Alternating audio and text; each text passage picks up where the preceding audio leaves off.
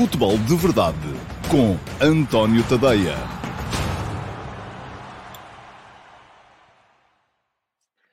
Ora então, olá a todos e muito bom dia e sejam muito bem-vindos à edição de hoje do Futebol de Verdade. Hoje é dia 26 de outubro de 2021, terça-feira, e como acontece quase sempre às terças-feiras, cá estou hoje para falar um bocadinho de vários temas, porque não há imediatamente jogos a imporem-se à nossa atenção, como acontece muitas vezes quando temos jogos dos grandes. Ontem houve Braga, atenção, o Sporting Clube Braga ganhou fora de casa com muita competência ao Gil Vicente e uma demonstração de solidez defensiva que terá sido com certeza importante para o Carlos Carvalhal. Creio que com certeza era um bocadinho disto que ele estava também à espera, mas eu já vou falar desse jogo mais lá para a ponta final deste Futebol de Verdade, tanto desse como dos jogos que hoje vão opor o Sporting ao Futebol Clube de Famalicão e o Futebol Clube do Porto ao Santa Clara na estreia dos grandes na Taça da Liga desta temporada. Para já, queria lembrar-vos que estou no Substack, tadeia.substack.com, como está a passar aqui em ticker, para quem me está a ver no Facebook, no YouTube ou na Twitch. Quem me vê no Instagram não tem acesso ao ticker, a transmissão é diferente, é feita aqui com uma pequena chico espertice, vou usar a expressão que usei hoje para qualificar as operações contabilísticas no último passo. Não é ofensiva, é o que é uma chico espertice. O StreamYard não permite disparar para o Instagram e, portanto, eu faço a transmissão para o Instagram através de um segundo telemóvel que faz a transmissão apenas para o Instagram. Portanto, já sabem, estou em 4 redes sociais que depois podem rever também, podem ouvir o Futebol de Verdade através de podcast, e o podcast passou a estar também disponível no meu Substack. Já sabem, não há um salto, tadeia.substack.com, subscrevam, há uma forma de subscrição gratuita, dependendo da plataforma onde estiverem ou do browser, pode-vos aparecer free ou pode-vos aparecer none, se preferirem a subscrição gratuita. Ela não tem todas as vantagens da subscrição paga, mas é só chegarem lá e clicarem no free ou no none, e mesmo assim receberão diariamente o meu texto matinal, o último passo, porque esse é e será sempre gratuito. Muito bem, vamos à atualidade do dia. Ontem recebi, como receberam todos os subscritores, porque eu sou subscritor, o relatório do Observatório do Futebol, que é um braço do Centro Internacional de Estudos do Desporto, de uma universidade suíça, e que todas as semanas elabora um relatório relativamente a determinados temas relacionados com futebol. O de ontem foi para... E quase todos os anos isto acontece. Eles fazem todos os anos este estudo. Os clubes portugueses ora sobem um bocadinho, ora descem um bocadinho. Desta vez, aquilo que fizeram foi estudar a influência da formação dos diversos clubes, das 31 principais ligas do futebol europeu, na composição dos plantéis das equipas que estão a jogar essas mesmas 31 ligas. Atenção, o estudo é alargado até a clubes sul-americanos. Aquilo que mede é a influência dos clubes na composição dos plantéis das 31 principais ligas do futebol europeu. E os clubes portugueses aparecem em posições muito, muito honrosas. Se formos a ver, pelo total de jogadores presentes nos plantéis destas 31 principais ligas, o clube com mais sucesso em termos de formação é o Ajax, tem 81 jogadores lá formados, colocados. Segue-se o Shakhtar Donetsk, da Ucrânia, com 75 jogadores, e em terceiro lugar aparece uma tripla: Sporting, Dinamo de Kiev e Dinamo de Zagreb, com 70 jogadores colocados. Eu creio que todos estes casos, tanto o Ajax, como o Shakhtar, como o Sporting, como o Dinamo de Kiev, como o Dinamo Zagreb, partem muito do princípio que estes clubes têm jogadores formados por si próprios nos seus próprios plantéis. E, naturalmente, assim conseguem subir. São os chamados clubes formadores, que também aproveitam os jogadores que o formam. Ora, aparecem também neste ranking o Benfica, em 8º lugar, com 60 jogadores colocados, e o Futebol Clube do Porto em 16º, com, creio que 55. Deixem-me só confirmar, porque, de repente, tomei aqui nota 65 e não faria nenhum sentido. Ora, aparece o Futebol Clube do Porto. Portanto, temos aqui o Ajax tem 81, Sporting 70, Benfica 60, Futebol Clube do Porto 45. Assim é que é. Bom, depois... o Observatório do Futebol criou aqui um segundo índice, que é aquilo que eles chamam o Training Index, em que entram em linha de conta também com a carreira que estes jogadores vão fazendo, com os jogos que fazem, com as ligas em que fazem, porque é evidentemente diferente jogar num Liverpool, num Chelsea, no Manchester City, ou jogar no Sporting, no Benfica, no Porto, não é? Enfim, há diferenças. E aqui neste Training Index, o Ajax continua a ser a melhor equipa, ou a equipa mais bem-sucedida em termos de formação na Europa, com um Training Index de 102,3. O Sporting sobe ao segundo lugar, com 91,8. O terceiro lugar passa a ser ocupado pelo Real Madrid, porque naturalmente os jogadores que têm em casa e que forma têm um Training Index superior aos clubes que formam para andar a jogar em ligas secundárias. E o Real Madrid aparece com um Training Index de 81,4.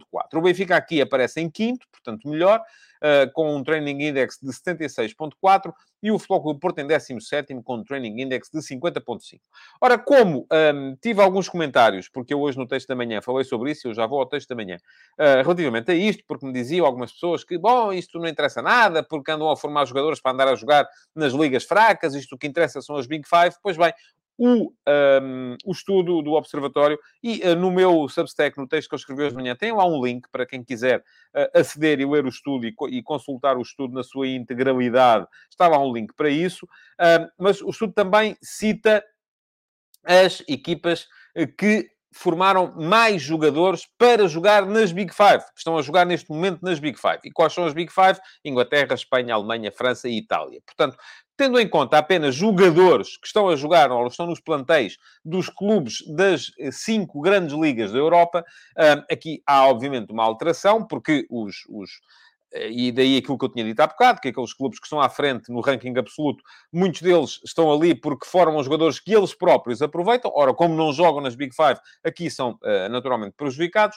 E quem está na frente passa a ser, estão ex aequo, Real Madrid e Futebol Clube Barcelona, com 42 jogadores formados a jogar nas Big Five. O Olympique de Lyon surge em terceiro lugar, com 32, e o Sporting, atenção, aqui é a equipa da Europa que, não jogando as Big Five, ou é o clube da Europa que, não estando a jogar nenhuma das Big Five, coloca mais jogadores nas Big Five neste momento. Ocupa o 14º lugar, os 13 primeiros são todos ocupados por clubes que estão nas Big Five, o Sporting é 14º e tem neste momento 21 jogadores a alinhar nas Big Five. O Benfica aparece em 44º com 12 e o Futebol Clube do Porto em 92º com 7. Portanto, estamos aqui perante uma realidade que me parece inegável, que é a realidade de termos clubes que são excelentes na formação. Vou olhar um bocadinho agora para os vossos comentários. Já aqui gente a falar do Ole Gunnar Solskjaer, eu já vou mais à frente falar do tema. E creio que relativamente a esta situação relativa... estava aqui o João Correia a falar, coloca-me uma pergunta, porque parece tão difícil a grandes clubes como o Man United selecionar um treinador. Já vou falar disso mais à frente. O OSLACG está na Twitch, olá, mais um.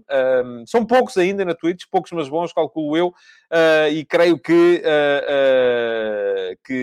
enfim, vamos crescer aí também, não é? É isso que é preciso, e por isso o meu carinho especial para o público que me está a seguir na Twitch. Pergunta-me o Paulo Neves quais são os anos em estudo na formação. Paulo, é este ano, é esta época. Portanto, isto é relativo. Todos os anos, o Observatório do Futebol faz este estudo relativamente à época em curso. Portanto, neste momento, o ano que está em estudo é este. Diz-me o Marco Pacheco Guerreiro que o Sporting sempre foi bom na formação. E o Sandro Castanho, que já mudou para a Twitch, pergunta-me se eu acho que haverá um discurso antes e depois destes jogos da Taça da Liga. Já lá vamos, Sandro, à questão Taça da Liga. Mais à frente. Para já, aquilo que queria chamar-vos a atenção é para o facto dos nossos clubes serem, de facto, excelentes ao nível da formação. Depois nem sempre aproveitam bem. Bom, mas isto permite-me fazer a ponte para aquilo que eu escrevi hoje de manhã. E hoje de manhã, no último passo, e o último passo, eu recordo, sai todos os dias às 8 da manhã. Hoje atrasei-me ali 13, 14 minutos, peço desculpa, isto estava um bocadinho mais lento em termos de escrita do que é habitual. Saiu às 8h15, mas ali entre as 8 e as 8h15 está lá sempre o último passo no meu Substack, que é a que está aqui a passar em baixo. Quem quiser receber por mail é só subscrever e passa a receber este texto por e-mail.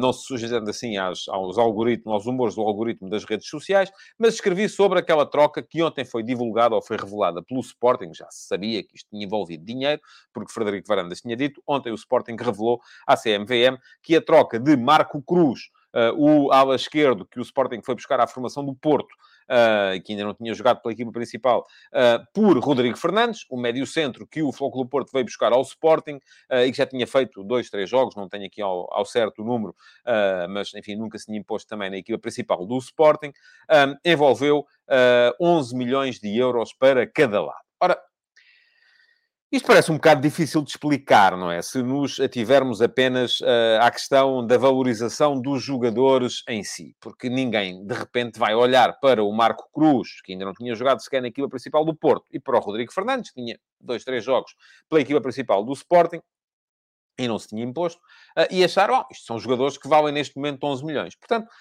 porque é que estes jogadores foram contabilizados na troca em 11 milhões para cada lado? Sendo que, eu já tinha falado aqui também, aqui há tempos, nas trocas que envolveram o Futebol Clube do Porto e o Vitória Sport Clube, na altura por 5 milhões de euros também, uma série de jogadores da formação que passaram de um lado para o outro, e o valor acaba por casar um com o outro, e portanto não há dinheiro.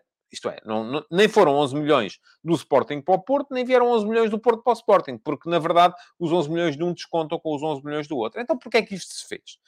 Pergunto a vocês. Bom, eu respondo-vos, fez-se por uma questão contabilística, e do ponto de vista contabilístico é relativamente fácil de explicar, e isto tudo nasce de uma falha no sistema, porque futebol não é contabilidade, as empresas, enfim, os clubes têm SADs, as SADs têm que se reger pelas normas do sistema que existe e que vigora em Portugal neste momento, e os clubes, a partir de determinada altura, sobretudo se forem clubes formadores, como são os nossos, correm mais risco ainda de entrar em falência técnica. Ora, o que é a falência técnica? A falência técnica é o estado em que uma empresa se coloca quando os seus ativos, isto é, tudo aquilo que possui, não tem valor suficiente para cobrir o seu passivo, isto é, toda a dívida que tem. Ora, aquilo que muitos de vocês, se calhar, não sabem, é que, em termos contabilísticos, um jogador formado em casa, como nunca foi objeto de nenhuma transação, vale zero. Isto é, um clube que tenha um plantel inteiramente formado em casa, pode ter lá o Messi, o Cristiano Ronaldo, o Mohamed Salah, o Benzema, enfim, jogadores com um potencial enormíssimo, que, em termos contabilísticos, eles valem zero. Podem ser jogadores que o clube pode vender à vontade por 100, 200 milhões, mas, em termos contabilísticos, valem zero. Portanto, o que é que isto faz? Faz com que um clube que tenha uma maior componente de formação, e já percebemos que os nossos clubes têm uma elevada componente de formação, em termos contabilísticos, está mais perto de estar na falência técnica do que está na realidade. Porque olha-se, por exemplo, para os plantéis do Sporting e do Futebol Clube do Porto, que são estes dois que estão em causa, e detectam-se ali imediatamente jogadores que se calhar estão contabilizados como valendo zero, em termos contabilísticos, mas que, se os clubes de repente os forem vender, podem vendê-los por 30, 40 milhões. Não é o caso do Marco Cruz, nem do Rodrigo Fernandes. Ainda poderão vir a ser um dia. Neste momento não será seguramente. Mas, portanto, o que isto provoca é que, por um lado, se o Marco Cruz, no ativo do Futebol Clube do Porto SAD, valia zero, no ativo do Sporting SAD vale 11 milhões de euros. Se o Rodrigo Fernandes, no ativo da Sporting SAD, valia zero, no ativo da Futebol Clube do Porto SAD, vale 11 milhões de euros. Logo, os clubes estão um bocadinho mais longe da tal falência técnica, que é uma tecnicalidade. Mas é uma tecnicalidade que importa quando o clube vai discutir com acionistas, com credores, com investidores, porque ninguém quer investir e recebe um relatório de contas e percebe que a falência técnica está próxima. Quem é que vai investir nessas circunstâncias? Um maluquinho ou alguém que consiga ver um bocadinho mais à frente. Portanto, isto acaba por ser uma artificialidade, sim. Não há aqui, vamos lá ver, não há aqui nenhuma ilegalidade. Tanto quanto eu sei, ou tanto quanto eu percebo. Ninguém roubou nada a ninguém. Aquilo que se fez foi colocar um valor que é artificial, que nem sequer é real, nem sequer é razoável, porque, enfim, isto podia, se fosse feito com jogadores já com provas dadas seria uma coisa, agora com jogadores que não têm provas dadas ainda é outra, mas acaba por ser uma forma de apenas ou de responder a um sistema que, eu vou dizê-lo aqui, não serve para avaliar os plantéis das SADs do futebol. Bom, e isto depois vai ter todas as consequências que quisermos. Tem, por um lado, as consequências ao nível dos balanços, não é? Porque os ativos passam a ser incrementados. Tem, por outro lado, uma consequência ao nível das mais-valias, porque vamos imaginar, se o Sporting vender, como tudo indica que vai acontecer, o Nuno Mendes ao Paris Saint-Germain no final da época por 40 milhões de euros, esses 40 milhões de euros são todos eles, ou, enfim, a grande maioria, mais-valias. Se o Nuno Mendes tivesse sido alvo de uma destas trocas, ou seja, se o Sporting daqui por 2 anos vender o Marco Cruz pelos mesmos 40 milhões de euros, já não vão ser 40 milhões de euros de mais-valias, vão ser só 29, porque os outros 11 já foram contabilizados na forma como o Sporting foi buscar o jogador. E o mesmo vale para o Rodrigo Fernandes e para o Futebol Clube do Porto. Agora, isto é a resposta do futebol, já o disse, a um sistema que não serve para o futebol, do meu ponto de vista. Não serve. Vamos lá ver. Não é legal. Pode ser imoral. Eu acho que é um bocadinho imoral, porque estamos aqui a catalogar os jogadores com um valor que eles não têm. Mas, enfim, é um bocadinho como... E é que há tempos falava-se muito nisto, no carrossel de Jorge Mendes, que ia fazendo os jogadores passar do clube A para o clube B, do clube B para o clube C, do clube C para o clube D, sempre incrementando um bocadinho. Aqui há um bocadinho o esquema Ponzi, o esquema Pirâmide, enfim, que é outra questão. Como acontece, por exemplo, com os clubes cujos patrocinadores são os donos. E fala-se muito disto, por exemplo, no Paris Saint-Germain, ou no Manchester City, que os donos vão empolar as receitas de sponsorização para poderem dar a melhor resposta às limitações do fair play financeiro impostas pela UEFA, porque são clubes que querem investir e o fair play financeiro não deixa. E, portanto, o que é que os donos fazem? Então, ok, não me deixam pôr lá o dinheiro, eu faço aqui um contrato de publicidade em que tiro o dinheiro do meu bolso esquerdo, ponho no meu bolso direito, isto é tudo legal, e só serve, de facto, para mascarar ali a questão das contas. Agora, vi muito comentário, enfim, há pessoas que estão dentro de uma bolha técnica e que se está escrito no Excel, portanto é porque é verdade, enfim, isso respeito, não é a minha visão da realidade, acho que temos sempre que questionar as coisas, mas vi também muito comentário de muita gente, também houve muito comentário do género, pois, quando é o Benfica não falam, agora que é o Sporting e o Porto é que falam, e também houve o contrário, que foi dizer assim, pois, agora que é o Sporting e o Porto é tudo normal, mas quando era o Benfica diziam, enfim, eu isso já dei, esse peditório.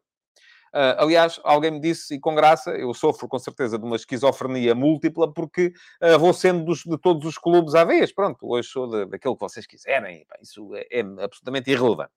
Mas também vi muito comentário no sentido de dizer o futebol é uma podridão, é uma vergonha. Enfim, também vamos lá com calma.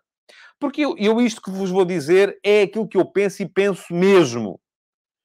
O futebol é das áreas da sociedade e da indústria que envolve alta finança, mais escrutinada que existe. Não há nenhuma área da alta finança tão escrutinada como o futebol. Porquê? Porque o futebol tem jornais diários a ele dedicado, enfim, a finança também tem, e tem bons jornais, mas depois tem programas de televisão, tem os adeptos, ninguém anda aí preocupado se a empresa A da área da banca e a empresa B da área dos seguros faz este tipo de... Porquê? Porque ninguém se preocupa com isso. Só os acionistas mesmo. E mesmo esses, às vezes, se calhar não dão por nada.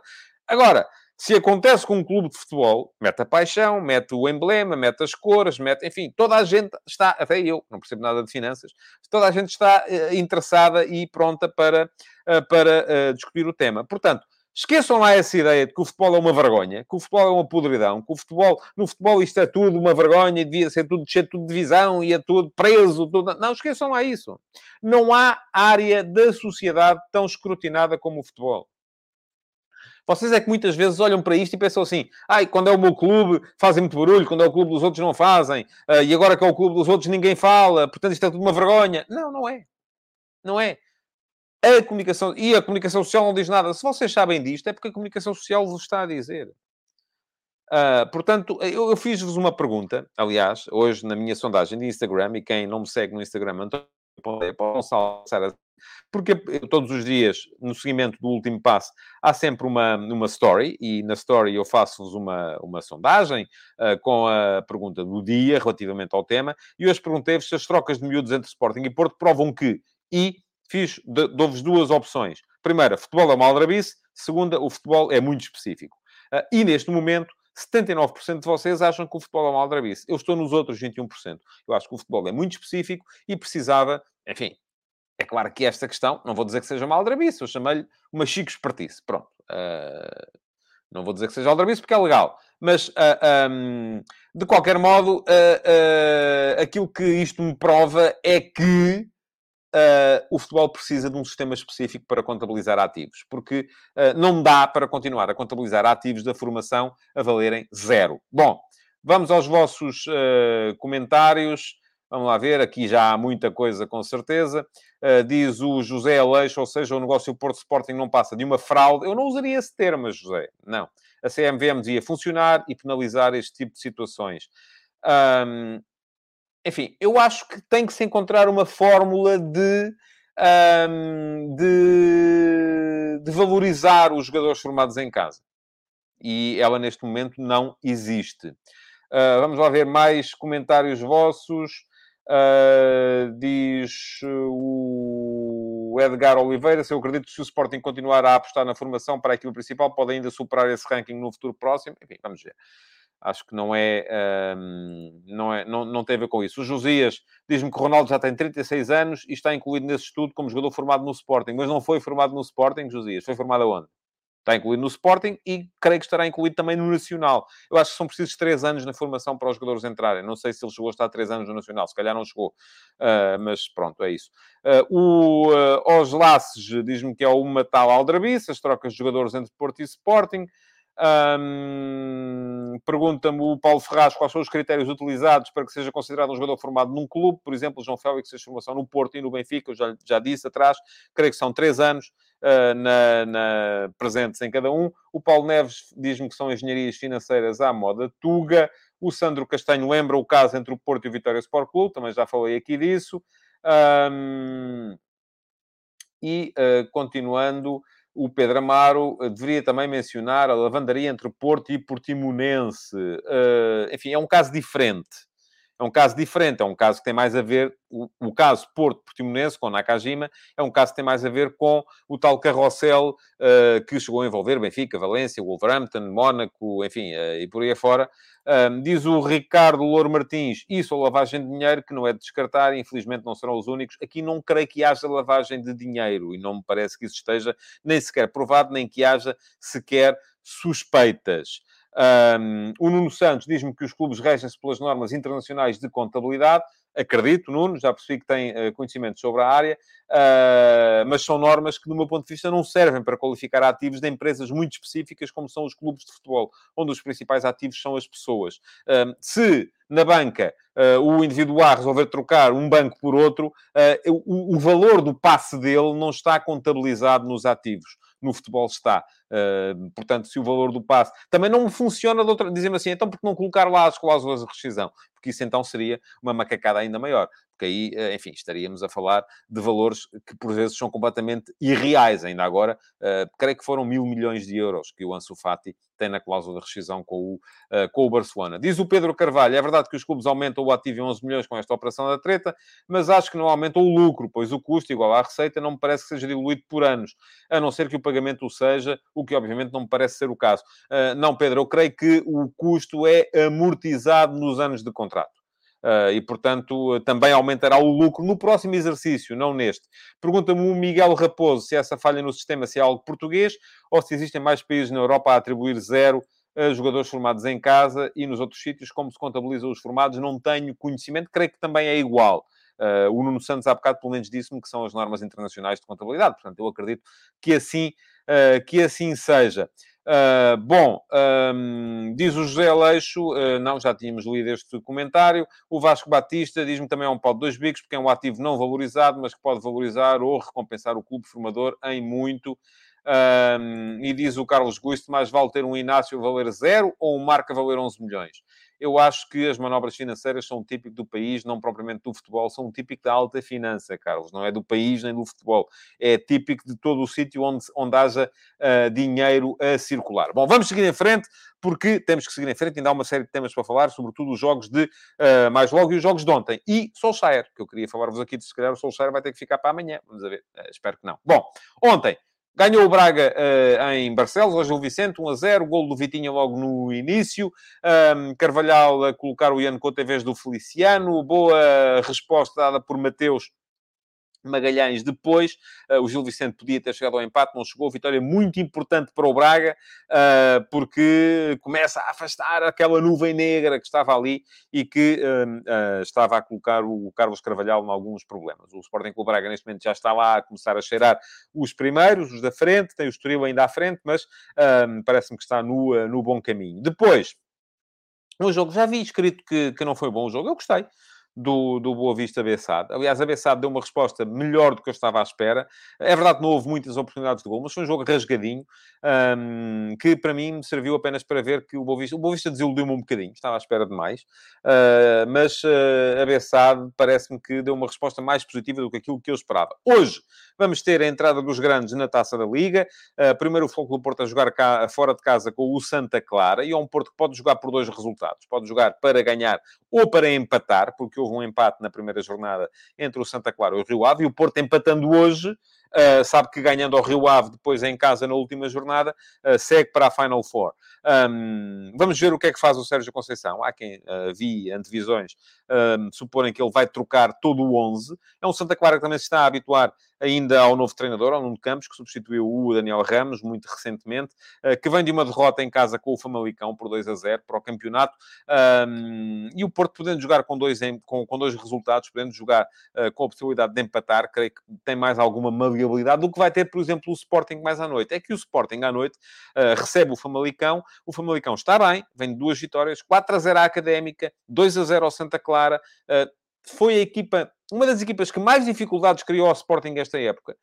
O Sporting empatou em Famalicão para o campeonato e podia muito bem ter perdido. O Sporting não ganhou nenhum dos últimos 5 jogos que fez contra o Famalicão. Ruben Amorim, por exemplo, empatou os 3 que fez. Os 2 da época passada e mais um esta época.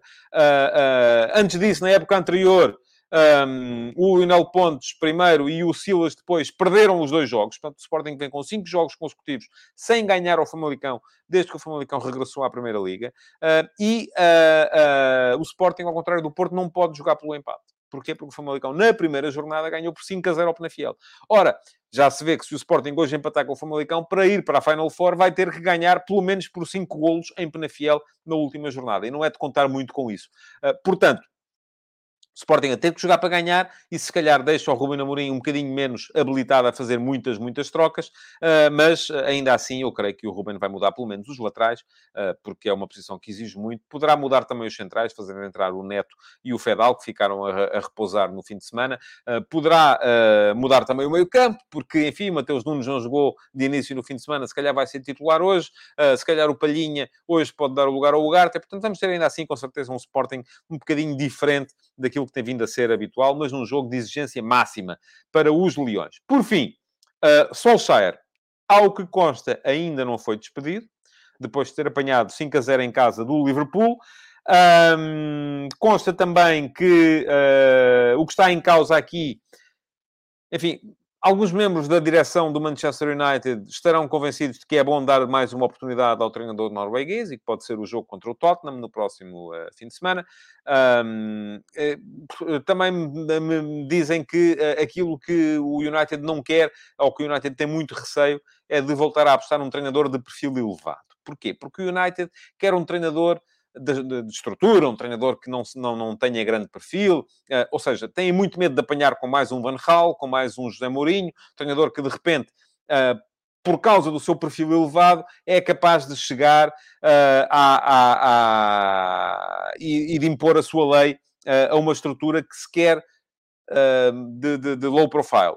E isso o Manchester United parece que aparentemente não quer, e daí que esteja muito renitente, por exemplo, a trocar Ole Gunnar Solskjaer por um homem como é dele que se tem falado, o António Conte, que está liberto, está livre no mercado, depois de ter recusado ficar no Inter de Milão face ao desinvestimento que o Inter fez após ter sido campeão. Agora, a questão que se coloca aqui é que, provavelmente, para conseguir colocar esta equipa a ganhar, é preciso alguém que tenha esse perfil elevado. É preciso alguém que seja capaz de dotar esta equipa de um plano, coisa que Solskjaer ainda não foi capaz de fazer. Portanto, parece-me que há aqui, claramente, um problema de um treinador capaz de se impor ao plantel. E não é, enfim, aquilo que eu leio também, e hoje li os jornais ingleses todos, ou pelo menos os principais, aquilo que leio é muito que os jogadores até se dão bem com o Solskjaer, têm boa relação com ele, mas não lhe reconhecerão a tal capacidade para dar a volta à questão do ponto de vista tático. O Diogo Neves, no Instagram, pergunta-me, e Zidane? Ora, Zidane é um treinador, eu já sei que há muita gente que discorda, mas cujo principal mérito é também o de não complicar muito. É um treinador que lida bem com estrelas, lidou bem com estrelas no Real Madrid, mas depois não complica muito. Também não é alguém que chegue lá e que seja capaz de elaborar um plano elaboradíssimo para colocar a equipa a funcionar. E eu acho que, mais do que ter alguém que seja capaz de gritar no balneário, de pôr os jogadores na ordem, creio que a questão não é essa. Acertar nas táticas, de ser um gênio da tática. Creio que a questão também não é essa. Aquilo que me parece que o Man United precisa é de alguém que tenha um plano capaz de pôr... um plano de origem. Não é acertar no 11 para agora, fazer as substituições certas daqui a bocado. Não tem nada a ver com isso. É ser capaz de inventar um plano que seja capaz de voltar a colocar o Cristiano Ronaldo a valer aquilo que ele já chegou a valer em tempos. E se olharmos para os últimos anos do Cristiano, eu já escrevi sobre isto várias vezes. Quem quiser dar um salto ao meu Substack, estão lá textos sobre o tema. O Cristiano, nos últimos anos, claramente precisa de alguém que seja capaz de criar uma ideia de jogo que seja compaginável com o futebol que ele tem. Que é um jogador muito forte na finalização, mas que depois não tem, do ponto de vista tático, o rigor e a disciplina que se impõe, ou que se impõe a quem joga, por exemplo, na posição em que ele está a jogar no United, que é de ponta de lança solitário. Os últimos anos de Cristiano Ronaldo levaram à saída da Allegri da Juventus, à saída de Sarri da Juventus, à saída de Pirlo da Juventus, e vamos ver se agora não levam também à saída de Solskjaer do Manchester United. E daí que eu tenha dito no início da época, e repeti-o vezes sem conta, escrevi-o inclusive, que o melhor que podia acontecer a Cristiano era ter assinado pelo Manchester City. Não o fez. No City teria Guardiola. E com Guardiola, de certeza que haveria um plano para que o Cristiano pudesse resultar em pleno. Bom, vamos lá ver. Comentários, por fim, diz o Pedro Carvalho que o Sérgio Conceição punha o Manchester United de campeão. O Luís Manuel diz que o Manchester United precisa é de Jorge Jesus. Portanto, falta a vir aqui alguém defender o Ruben Amorim. O Paulo Ferreirinha diz-me que não acredita no que ouviu. Não sei, tem que dizer o que é, tem que ser mais específico. Enfim, é a minha opinião. Pode não dizer a sua, Paulo. Ouça, isto aqui, cada um tem a sua e quem quer dá-las, não é? É como dizia o Herman. O Falar de Desporto diz que outro treinador capaz de fazer o que eu estou a dizer é o Tuchel, mas esse está na concorrência direta. Pois está, assim também. Se me dissessem assim, ok, Cristiano ia para o Chelsea, também servia. Neste momento, para fazer de Cristiano Ronaldo, outra vez, um jogador de top mundial, é preciso alguém que tenha um plano capaz de coordenar aquilo que são as características dele, porque o jogador pode ser o melhor do mundo, mas se a equipa não funcionar conforme ele precisa que ela funcione dentro das suas características, acabará a coisa por não resultar como deve ser. O Marco Pacheco pergunta-me se diz que o Ruben está bem no Sporting, ok? E alguém me perguntava aqui, deixem cá ver, se o Cristiano... era o Paulo Ferreirinha, se o Cristiano era culpado da saída de treinadores. Eu não disse isso, Paulo. Eu só limitei-me aqui a dizer que os últimos anos de Cristiano levaram a... Ele não é culpado de coisa nenhuma, ele só é culpado de ser quem é. E é um jogador extraordinário, é um jogador capaz de... que tem valências que a generalidade ou a esmagadora maioria não tem, mas que precisa de um plano como qualquer um precisa. E aquilo que aconteceu foi que os últimos treinadores que o tiveram não foram capazes de criar esse plano e acabaram por sair, porque fracassaram naquilo que era esperado deles. Enfim, o Allegri e o Sarri ainda foram campeões, mas fracassaram na capacidade para chegar àquilo que era o objetivo, que era ganhar na altura a Liga dos Campeões. Bom, estamos a chegar ao fim, já passei o tempo, como passo sempre, é lastimável isto, e queria agradecer-vos por terem estado aí. naturalmente. Pedir-vos que voltem amanhã para mais uma edição do Futebol de Verdade, que deixem o vosso like, que partilhem e que continuem a comentar esta edição do Futebol de Verdade, que podem ouvir também depois, se quiserem, em podcast. Muito obrigado, então, por terem estado aí desse lado e até amanhã. Futebol de Verdade, em direto de segunda a sexta-feira, às 12h30